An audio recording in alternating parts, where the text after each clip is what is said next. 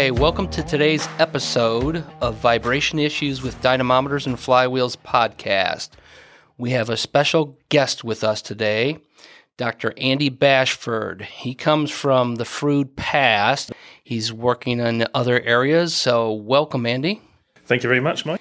Why don't you get us up to speed, Andy, as far as your background and what you've done with when you were with Fruit and then what you're up to now? Okay, yes. So I started off as a mechanical engineer, did a degree in mechanical engineering, and then moved my way into a postgrad position, doing a PhD in ultrasonics for non-destructive testing, which gave me a lot of vibration and acoustic knowledge, and joined Fruit there afterwards, which utilised a lot of my mechanical engineering degree, and was with Fruit for 19 years. Impressive. A lot of fun. Yeah. Yes. So, yeah, and the short story on that one is I've known Andy for quite some time. Early on in my career, Andy was working on selling product for Fruit, and that's where I first met him. In fact, when I interviewed at the company at Fruit, I made a phone call to talk to him and say, what's Fruit all about and that good stuff. So he had nothing but good things to say about Fruit, and on we went. So, welcome, Andy, and to dive right into it, what I want to talk about and get your perspective on, because you've got a lot of background, is vibration as it relates to rotational equipment such as dynamometers or flywheels. So can you explain a little bit about the vibration aspect, what it is, what it means, and why is it so important to rotational equipment? Sure. I mean, vibrational issues can be heard audio or not heard but picked up by your instrumentation. So either way, it's not desirable. Especially from a dynamometer point of view, your load cell or torque flange can pick it up and distort your results. So ideally, we need to eliminate it, especially with a lot of the Fruit equipment where you're rotating at about 32,000 RPM. I think that's the max that you can go. It can be detrimental and actually break your driveline and more. So it's something that to be taken seriously here. So when we talk about that, can you dive a little bit more into the detail when we talk about what it means? So the vibration aspect of it and being detrimental, and you say it can be catastrophic if it's beyond reasonable limits. So how do you look at vibration? What are the basics behind vibration and how you evaluate vibration? So really what you need, all depends what you're doing. I mean, for example, if you're testing a big diesel, that diesel engine is probably going to have more vibration than the rest of the driveline. And why is that? It's because of the high compression and the combustion of the diesel engine. Mm-hmm. Your torque spikes are about 5 times more than your nominal torque that the engine's producing. So you're getting these impulses that are going into the system. Mm-hmm. And when you get an impulse in the system, it's like generating all the frequencies a wide bandwidth. Mm-hmm. And your system is going to select a frequency that it likes to resonate at. And if it's not damped, that resonance is just going to build and build and build until you get a failure. Now, it's not common to get a failure on that fact, but it can happen. There was a famous bridge that I think the wind caused a resonance and it just collapsed.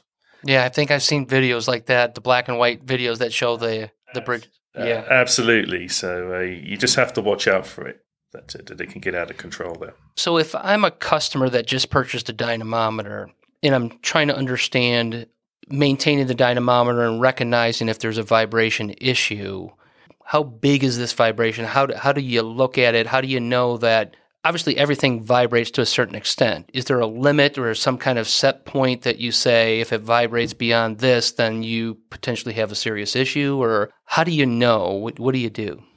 Yeah, it all depends on how accurate the results you're looking at. For example, on a dynamometer, you can do some filtering. Mm-hmm.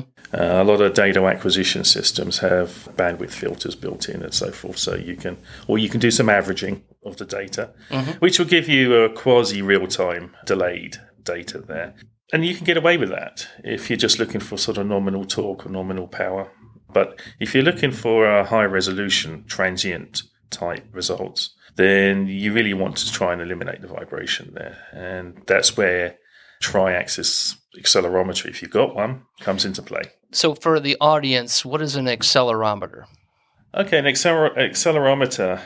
Now, just to give you a bit of background, I worked for a sensor company recently. So, if you can picture a piezoelectric effect wafer, where if you distort it, it has a charge on there, then you put that through a charge amplifier. So, a vibration will move this wafer back and forth, and you can measure the difference in charge that is produced, and that will give you a proportional signal to the vibration. Okay. And the key to putting an accelerometer in there is, again, like I said, triaxial. So you've got the horizontal, the vertical plane, and X, Y, and Z. Yep.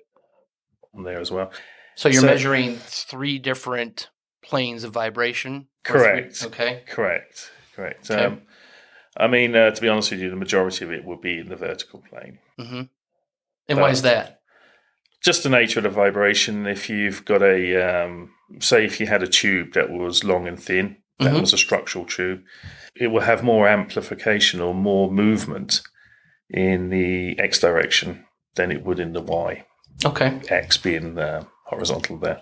Okay. So the key to using an accelerometer is you need to have some sort of clue on the frequency that you want to be looking at, because you've got to pick an accelerometer that has the bandwidth or the response that is flat in that area there. So accelerometers, they ramp up, and then you say, okay, well, I've got a flat response area, and then my cutoff frequency is 5% change in either direction, the low and the high part of it as well. So a lot of data acquisition systems will have the ability to measure the vibration just simply from the load cell or something like that. But ideally, you need an oscilloscope and a charge amplifier. Then you can actually see the real signal.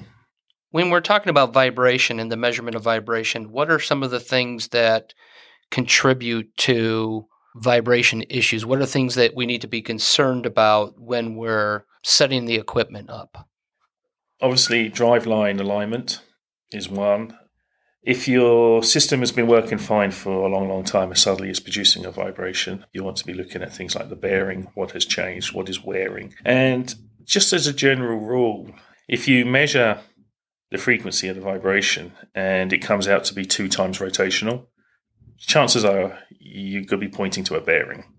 And to find out which bearing, then you put a thermocouple on there and see which one is the temperature is rising above the nominal. If you're at 1 time rotational, then it can be a misalignment or an unbalanced shaft, flywheel, or something to that nature there. So what are some of the things, have you experienced any things in regards to issues of, I think you mentioned it earlier, about vibration-related issues, because they aren't the easiest problems to solve sometimes. No. I mean, you got to do some detective work with vibration. You get a clue. Like I said, 2 times or 1 time rotational, where to look. And then from that point onwards, it's placing accelerometer to different places and see where the amplitude grows. So your frequency will stay the same, but the amplitude of the vibration will grow, and then you can pinpoint. A bit like, if you think your alternator's out in your car, you put a screwdriver on the top of it, and you can listen to the head of the screwdriver. That dates both Andy and I. Yeah. Because I know exactly what he's talking about. You just got to play around and home in on where the source of the vibration can be coming from. Also, with vibration, you can get secondary effects, so 2 times the vibration. So you got harmonics that come through, but they're of less amplitude. And if you sort out the first, the harmonics will disappear. But one thing that people don't realize is change the scan rate when you are using accelerometer. The reason being is that if you're too low of a scan rate, you get what's called aliasing, and the system determines that you have a lower frequency than what you have because it doesn't have the resolution to gather the information between each successive scans. And to make sure you haven't got an alias signal is change your scan rate and make sure that signal stays the same. Then you know it's real. That's good. Yeah, and then also right at the beginning, you get trigger data as well. So you want to eliminate that, but that tends to be right at the beginning of the trace. Very interesting. Good observation, or good tip, actually. From my past, vibration issues can be very challenging. And some of the times you go down that path of trying to diagnose where it's actually starting from. And a lot of people get tricked, including myself sometimes early on, in regards to thinking the source of the vibration is in one location when it's actually being induced in another location. Been on customer sites and we've gone through the same process is when you kind of cringe a little bit and you say, well, they're having a vibration problem. Well, we know when it leaves the factory, we've vibration tested the various pieces of equipment. Now, sometimes all the equipment can't be tested all together, where the end result is it's mounted and installed at the customer site, and then we recheck vibration levels when it's on site at the customer. So I find it very interesting, a very interesting topic. Andy is what I would call pretty much an expert when it comes to vibration and vibration analysis. So it's always a treat to listen to what he has to say about vibration. And I do appreciate you coming on this podcast today because it's very informative. Thank you. Thank you for listening to Dyno Insights presented by Frood. If there are any engine testing topics you'd like us to discuss, we'd love to hear from you. Please email us at podcast@frooddyno.com.